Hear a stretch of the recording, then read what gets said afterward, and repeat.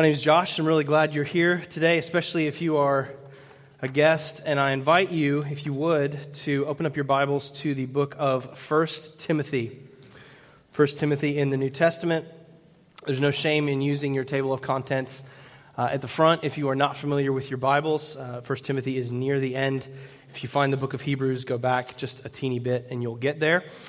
We are in week 3 of our Advent series called Christmas is Creed. And we are spending these weeks considering the fact that Christmas, as Paul mentioned a moment ago, is not merely a time of celebration for celebration's sake. Christmas is not merely about giving out good vibes or exchanging gifts or rocking around the Christmas tree, although you should absolutely do all of those things according to your conscience, as your conscience permits. Do some rocking around the Christmas tree. But Christmas is more than just a celebration. It's also an affirmation. Christmas is an affirmation of deep truths that are cosmically significant. At Christmas, we remember the world-tilting, cosmos-altering reality that God became a man. God became a man. And that's a very simple statement, but it's absolutely laden. It's pregnant with complex significance, and we've been exploring that significance over the last couple of weeks, asking the question and seeking to answer from the Scriptures, what did it mean for God to come as a man in Jesus Christ? And this morning we're going to take up the issue of Christ's work as a man, as our mediator this morning, and we are going to focus on 1 Timothy chapter 2, verse 5, but we're going to read verses 1 through 7 so that we can get the context. So let me invite you, if you're able and willing, please stand for the reading of God's Word out of reverence for Jesus Christ and His revelation of Himself, His divine self-disclosure to His people. 1 Timothy chapter 2, beginning in verse 1, and we'll read through verse 7. Hear the word of the Lord. First of all, then, I urge that supplications, prayers, intercessions, and thanksgivings be made for all people, for kings and all who are in high positions, that we may lead a peaceful and quiet life, godly and dignified in every way. This is good, and it is pleasing in the sight of God our Savior, who desires all people to be saved and to come to the knowledge of the truth. For there is one God, and there is one mediator between God and men, the man Christ Jesus, who gave himself as a ransom for all, which is the testimony given at the proper time. For this I was appointed a preacher and an apostle. I am telling the truth. I am not lying. A teacher of the Gentiles in faith and truth. This then is the reading of the holy, inspired, sufficient Word of God. Surely the grass withers and the flower falls, but not the Word of God. No, the Word of God endures forever. And the one who has ears to hear, let him hear it. Amen. You may be seated.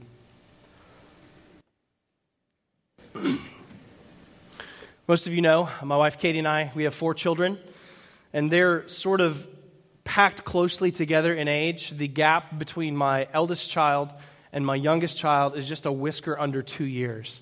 So 4 kids all within 2 years of each other. And it's a ton of fun, really, in a lot of ways. When they play together, they're kind of into the same stuff all at the same time, and it creates a really great situation most of the time. Most of the time. There's other times when it's less fun, because sometimes the alchemy, the equation of our household works something like this.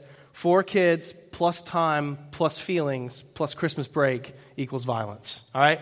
Every once in a while things go bad. We've had Christmas break started for us on Thursday. And already in the Hughes house, we've had a few dust-ups, a couple of kerfuffles, maybe a Donnybrook or 2. And Katie and I have found ourselves, my wife and I, we found ourselves in a familiar position, having to step into a role that's become very familiar to us over the last few years.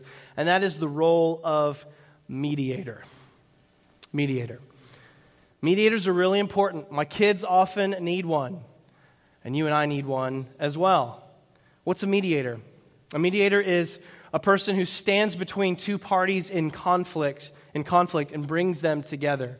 It's the person who steps into relational estrangement and effects reconciliation. Mediator.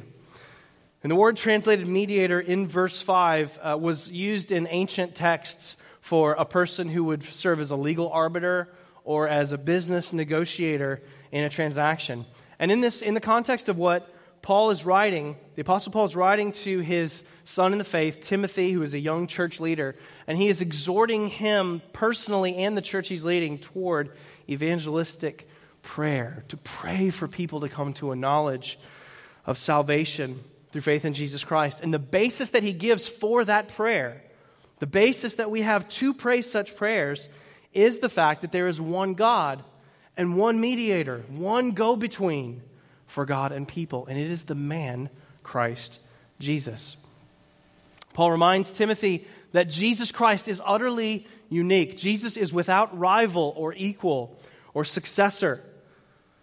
And contrary to the pluralistic spirit of our age, all roads do not, in fact, lead to God. There's only one way to get there. It was true in Paul's day, it's true today. And that is through the mediator, Jesus Christ. He is fully God and fully man. And as such, he is uniquely able to represent God to man and man to God. Jesus Christ came as a man to be the mediator for humanity. That's our big idea this morning. That's what I want us to see as we walk through this text together. Jesus came as a man to be the mediator for humanity. And what I want to do in our time together is to convince you of why this reality should lead you to worship. Why it should lead you to deep and abiding joy in this Christmas season. And I want to do that by taking us through sort of three movements. First, I want you to see that we need a mediator. Why we need a mediator to begin with. And then I want you to see why we need a mediator to live for us. And finally, why we need a mediator to die for us. That's where we're headed this morning, Lord willing. So the first thing I want us to see is we need a mediator. If you would turn back in your Bibles to Job chapter 9, I want us to see something. Before we talk about what it meant for Jesus to be our mediator, I want to show you why it is we need a mediator so desperately. You see, Jesus does you no good if you don't really need him all that much, right? How much you are going to respond with joy to a gift is going to be relative to how much you need that gift, right? So you could give me the nicest cat scratching post imaginable as a Christmas gift, right? The nicest one that's available. It's like bejeweled, it's got diamonds on it, it's made by a craftsman out of the finest wood and whatever else goes on a cat scratching post. But that's not going to be good news to me because I don't have a cat, all right? I find cats to be kind of mean, and I'm allergic to them, all right? And listen, please don't email me. I'm sure your cat is delightful. I'm sure if I could just spend 5 minutes with your cat, it would totally turn me around on the issue. We'll just stipulate that up front, okay? For me personally, I'm more of a dog guy. You know the difference between a cat and a dog, right? If you rub a dog's head, it says, "Oh, man, you must be God." And if you rub a cat's head, it says, "Oh, man, I must be God." So that's the difference. There you go. That's not in 1 Timothy. That was free. You can give me an amazing cat scratching post, but I don't need that. That's not going to be good news to me. I'm going to open that up and say, "Well, that's really nice. Thank you." And the mediation of Jesus isn't a present that you unwrap and say, "Well, that's nice." No, Jesus, the mediator, isn't a nicety. It's a necessity. You need it. Now, I want you to see this in the experience of a man named Job. Job was a well-to-do, well-off patriarch who lived very early in history, probably around the time in the middle of the book of Genesis. He was a patriarch. And if you have any familiarity with the Bible, you know that Job is well known and significant in the Bible for the ways in which he suffered. Job suffered mightily. God allowed a severe test of affliction to come into Job's life. In a matter of moments, Job loses his children, he loses his fortune, he loses his health, his body is afflicted with sores, so that he takes a broken piece of pottery to scratch the sores that ravaged his body. And as he's trying to navigate this, his wife tells him, "You know what, Job, the best thing you could do right now is to curse God and die." But then his boys show up, his friends come, and things start to get better, right? No, things get worse, because his friends start to try to connect the dots for Job between his life and his circumstances, between his holiness or lack of holiness in the suffering that he's experiencing. In chapter 8, Job's friend Bildad says to him that, listen, Job, God doesn't pervert justice, and so that if Job is pure and upright, then God would surely deliver him from all of this. The meaning is not so subtle. He's saying to Job, you're not good people, clearly, Job, or you wouldn't be suffering like this. And listen to what Job says in Job chapter 9, beginning in verse 1. Then Job answered and said, he answers Bildad's statement, and he says, truly I know that it is so, but how can a man be in the right before God? If one wished to contend with him, one could not answer him once in 1,000 times. Now skip down to verse 32. For he, God, he is not a man as I am, that I might answer him, that we should come to trial together. There is no arbiter between us who might lay his hand on us both. The pain of Job's soul that he's experiencing in the midst of this suffering is pushing forward this question: who can sort out my position before God? Before God Almighty? There's this unbridgeable gap that exists between us, and there's no arbiter, there's no conciliator, there's no one who can stand in the gap between him and me. He's God and I'm not, and what am I supposed to do with that? It's the ache that gnaws at us when we're afflicted. When our conscience condemns us, when we sin and when we suffer, God, what are we supposed to do with this chasm that's fixed between us? Job needed a mediator. And you and I need a mediator too. And this is so important because all the way back in the time of the patriarchs, thousands and thousands of years ago, Job is dialing into this problem. He's asking the question that every philosophy, every religion, every system of belief in the world is trying to deal with. They're trying to deal with this gap that exists between the ideal and the real. The ideal is this world out there that our souls know exists. Christians call it God. Plato and other Greek philosophers called it the forms. It's the world for which we're made and to which we aspire. It's that perfect world that's above us. But then there's the real, the world that we experience day in and day out. It's characterized by decay and brokenness. And our souls know that there's this gap that's fixed, and it haunts us. And every religion, every philosophy is trying to deal with this gap between the ideal and the real. And so some deal with it by trying to bring the ideal down, to make it not quite so ideal.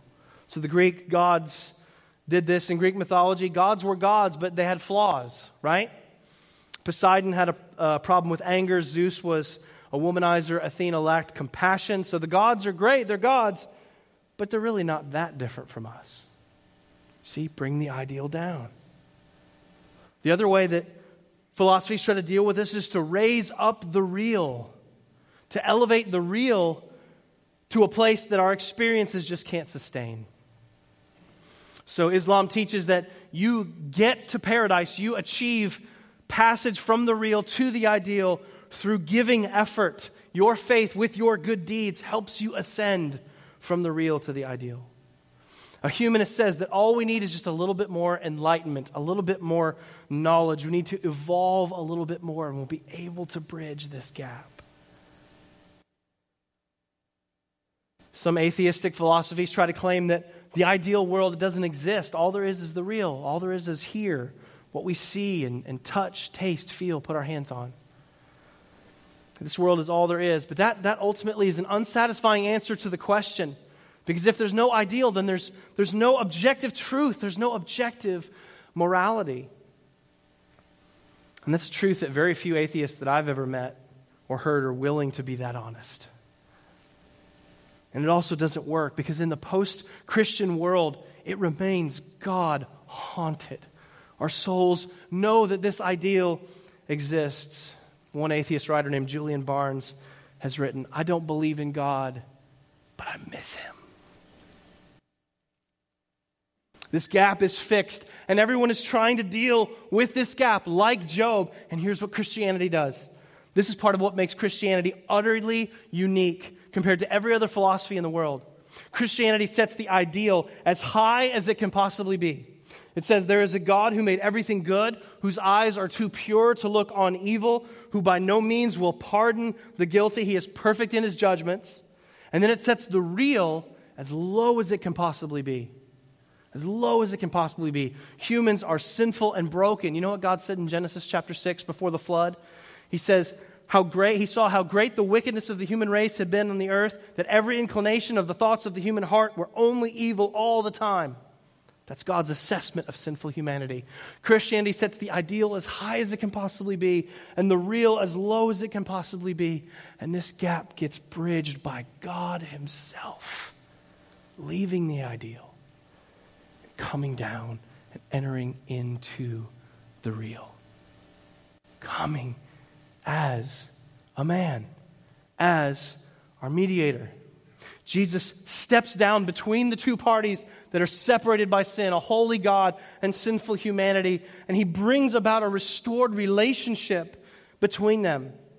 He becomes like us to save us, to be the mediator that we need.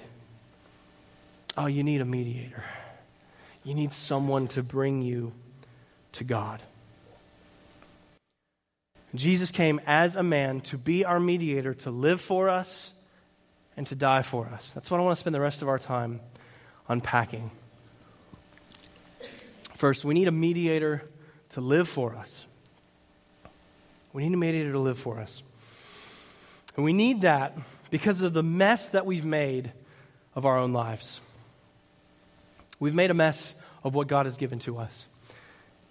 You know, if you ask most Christians what they need most from God, what do we come to God to get primarily? Most people will say forgiveness. Most people will say forgiveness. And that's true, but it doesn't quite go far enough. It's necessary, but not sufficient. We need something more than that. We need righteousness. We need righteousness. Some people will define justification, the act where God saves us, as just as if I'd never sinned. Have you ever heard that? Well, that's part of it, but that doesn't quite go far enough. We actually need more than for God to view us just as though we've never sinned. We need God to view us just as if we'd always obeyed fully and perfectly. We don't just need forgiveness. We need righteousness. And we need a man who is righteous to be our mediator because we're not righteous. We're sinners from way back. The sin problem of every person doesn't begin the first time that you commit a sin. Right? It starts way before that. Romans 5 tells us where it begins. Romans 5, verse 12, Paul writes, "Therefore, just as sin came into the world through one man, and death through sin, so death spread to all men because all sinned." Paul's talking about Adam. Adam, our first father, who stands at the bottom of the root of all of our family trees. He is our first father. And as the first man, he is our representative head. He represents all of humanity. He's placed in the garden by God, and he's given the opportunity to obey or not obey. He's given the ability to choose obedience or to choose sin. And Adam chooses sin. And as a result, Paul is saying, we have inherited his sin nature. We all get full credit for Adam's rebellion against God. In our souls, we don't like this very much. We kick against this idea. We have this individualist bent that pushes against it, but we see how this works in other realms. When the one blows it and the many suffer the consequences. We see this in other realms. I had a great illustration of this a few weeks ago. It was a Saturday afternoon. I'm sitting on my couch, screaming, we'll call it screaming, as the FSU linebacker, Matthew Thomas, intercepts the Florida quarterback there at Florida Field, runs the ball back to the 1-yard line. He thinks he scored a touchdown, and so he's in his celebration, he's trying to dig up some of the sod from Florida's field, which gets him a penalty, although I think it was still a great idea. And what happens? A flag is thrown, and the ball moves from the 1-yard line all the way back to the 15-yard line. Who's bearing the penalty of what he did? The entire team. The whole team bears the penalty. One player commits the foul, the whole team gets penalized. That's how sin works. We used to teach children to read years ago The letter A is for Adam. In Adam's fall, we sinned all. And consequently, no one possesses in themselves a righteousness that's sufficient to meet God's standard, however righteous they might look. What did Jesus say? He said, "For I tell you, unless your righteousness exceeds that of the scribes and the Pharisees, you will never enter the kingdom of heaven." The most righteous, holiest people, the people who obeyed the law best in that day, your righteousness has to exceed even theirs. He's saying the most righteous person you know, think of that person right now. They aren't righteous enough to meet God's standard. You need a perfect righteousness. On Thursday afternoon this week, R.C. Sproul, the eminent theologian and pastor and apologist and defender of the Reformed tradition, went home to be with the Lord. And R.C. Sproul he's a massive figure in my life, in my development. And if you've never read one of R.C. Sproul's books, do yourself a favor this Christmas. Buy yourself one as a gift and read it over Christmas. Your soul will be glad that you did. And I want to borrow one of R.C. Sproul's illustrations to show you this need for righteousness. Just imagine with me for a moment. This is R.C. Sproul's illustration. Imagine here on the end of the stage right here stands a man, and it's Hitler, okay? Imagine Hitler is standing here. Now on the other side of the stage over here, imagine there's another man standing, and it's Jesus Christ, okay? Imagine Jesus is here, Hitler's over here. And this distance, this span between them represents a continuum of righteousness. The worst guy you can imagine and the most righteous man who ever lived in human history. Okay, you visualizing this?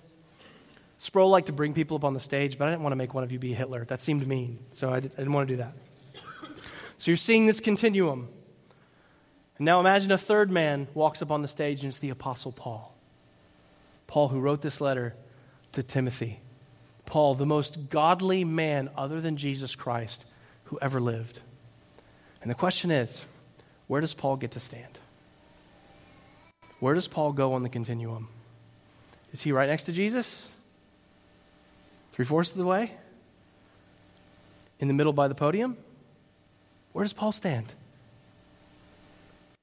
He stands next to Hitler. And you and I do too. You and I do too. There's this gap, this chasm is fixed between the righteousness of Christ, the righteousness that God requires for us to stand before Him, and sinful humanity. That's where we stand, even in our holiest, most sanctified moments. And here's the amazing thing about the mediating work of Jesus. At His baptism, Jesus said that He had come to fulfill all righteousness, to obey perfectly everything written in God's law. And so Jesus never sinned. Jesus never gossiped about a friend. Jesus never spoke unkindly to an inconsiderate customer service representative.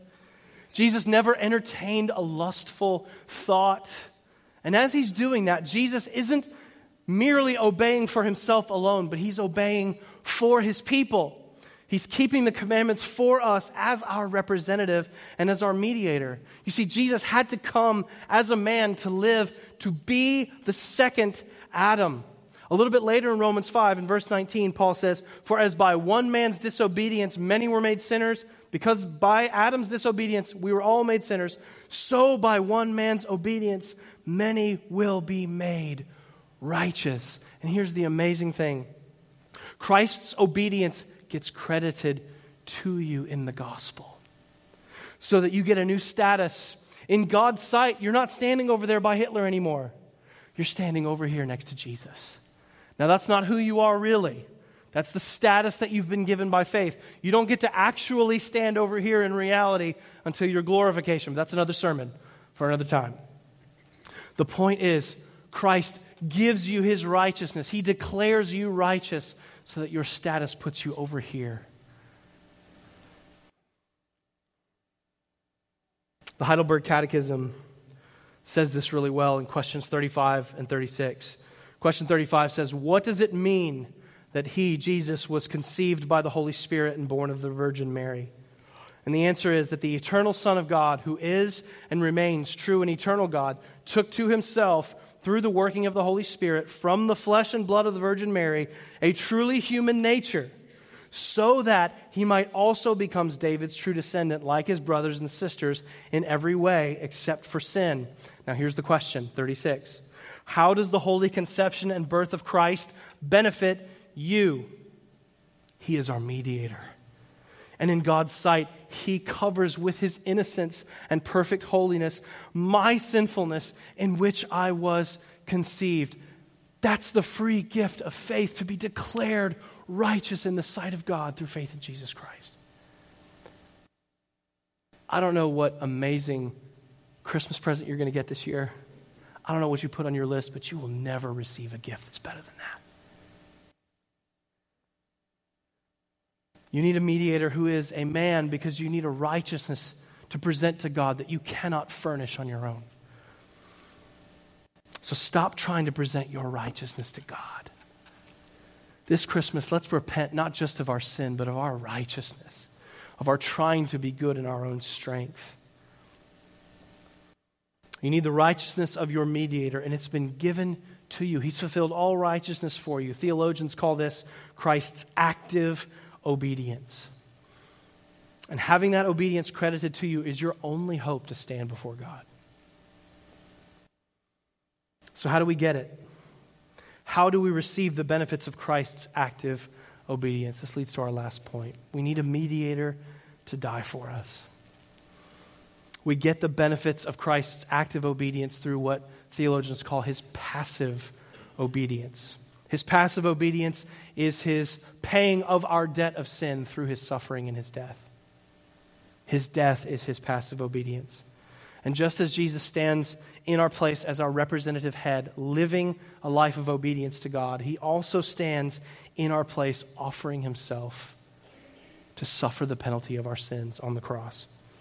Jesus had to be fully human to be our mediator, to be like us in every way so that he could bear the curse of sin for us. 2 Corinthians 5:21 says this, "For our sake God made him, Jesus, to be sin who knew no sin, so that in him we might become the righteousness of God." And here's what that means. On the cross, God made Jesus, the sinless man, to become sin. God treated Jesus as though he had committed every sin ever committed by every person who would ever believe in him. And though Jesus was holy and righteous and perfectly obedient to God, God treats him as though he lived my life. For all the times that I've gossiped and lied and treated people like they didn't matter and yielded to sinful temptation, Jesus was crushed under the weight of God's judgment for that sin. God treats Jesus as though he had lived my life. And then, in the same way, God treats me as though I had lived the perfect life Jesus lived, the life without sin. He treats me as though I had lived Jesus' life. Theologians call this double imputation. Christ's righteousness to me, my sin to Christ. Martin Luther called it the great exchange, my filth for Christ's purity. Christ gets what I deserve, holy, unrelenting, righteous wrath, and I get what Christ deserves, acceptance, wholeness, adoption, and love. We need a mediator to die for us. And if that sounds, brothers and sisters, if that sounds too good to be true, if that sounds like it's a myth, C.S. Lewis said that in the incarnation, when Jesus comes to earth, the myth becomes a fact. The ideal steps into the real. And if you're in Christ, God really does love you like that. He really does. Let me show you that. 1 John chapter 4, verses 9 through 10. "In this, the love of God was made manifest among us, that God sent his only Son into the world so that we might live through him. And in this is love, not that we have loved God, but that he loved us and sent his Son to be the propitiation for our sins." Jesus propitiates God's wrath against us. That means he absorbs it. He bears God's wrath away. He takes it instead of us. Some of your translations will say, he is the atoning sacrifice for our sin. And that carries the same sense. And it would have made John's readers hearken back to the old covenant sacrificial system. In the Old Testament, God made a way in his mercy for his people to deal with their sins, to stay in relationship with him through the sacrificial system. And this whole sacrificial system would culminate on the Day of Atonement. In Leviticus 16, the priest would slaughter a goat, and they would sprinkle the blood of the goat on the mercy seat as a symbol of blood covering the penalty for the sins of the people. But then they would take a second goat. And Aaron, the high priest, would lay his hands on the goat and he would confess the sins of the people of Israel. Symbolically, the guilt of the people would be transferred to the goat, and then they would take that goat and they would chase it out of the camp. All the people would run after it, chase it outside the camp, and send it off in the wilderness to die. The second goat symbolically bears away the sins of the people. And God spent centuries dealing with his people in this way, but there's a problem that persists there, and it's an obvious one, and it's this: the blood of animals can't take away the guilt of sin. That's what Hebrews 10 tells us. Offering an animal sacrifice for the weight of your sin against the God of the universe is like my kids offering to use their allowance money to pay down the national debt. The debt is too great. The demand is too high. We needed a greater sacrifice than the blood of bulls and goats to deal with our debt of sin. We needed a mediator, one who is fully man but perfect without sin. We needed the man Christ Jesus. Hebrews 9 and 10 is a New Testament interpretation of the Old Covenant in light of the finished work of Christ. In Hebrews 9:15, it says this: therefore he, Jesus, is the mediator of a new covenant, so that those who are called, that's you and me, may receive the promised inheritance, since a death has occurred that redeems them from the transgressions committed under the first covenant. For where there is a will involved, the death of the one who made it must be established. And that is what Jesus did in dying for us. On the cross, Christ hangs between heaven and earth, standing between holy God and sinful humanity, and he bridges the gap. His blood that's offered without spot or blemish, because he was the one righteous man, seals the new covenant, and all of its benefits, all of its promises are given to us. Restoration, transformation, forgiveness, righteousness, the cleansing of our conscience, fellowship with God. All the blessings of the new covenant are ours. And all we have to do to get it is to receive it with the empty hands of faith.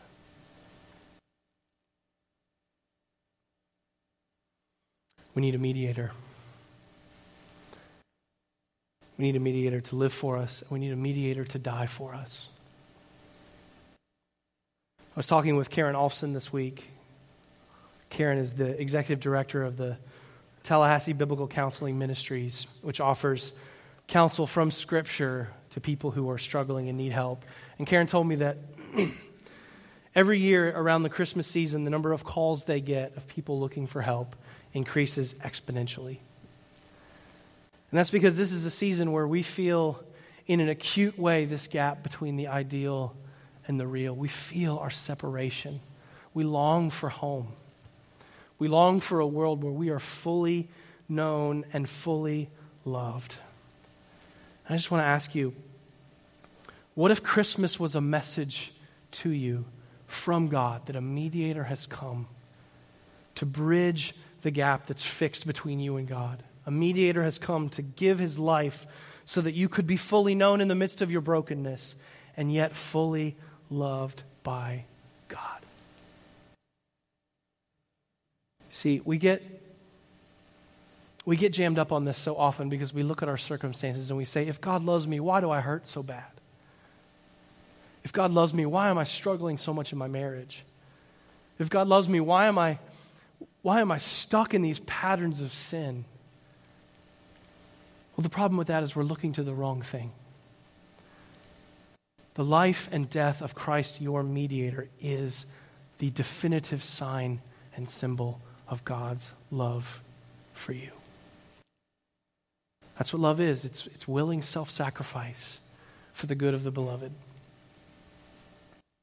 This week was the 5th anniversary of the terrible, terrible day when a shooter went into Sandy Hook Elementary School in Newtown, Connecticut, and began to fire on children and students. And Jake Tapper from CNN posted on Twitter the names and the pictures of the 26 victims who died that day, 20 children and 6 adults. And among those adults were Victoria Soto, who was the first grade teacher who, when the shots began to ring out, ushered her students into a closet and then placed her body between them and the shooter and died protecting the students that she loved.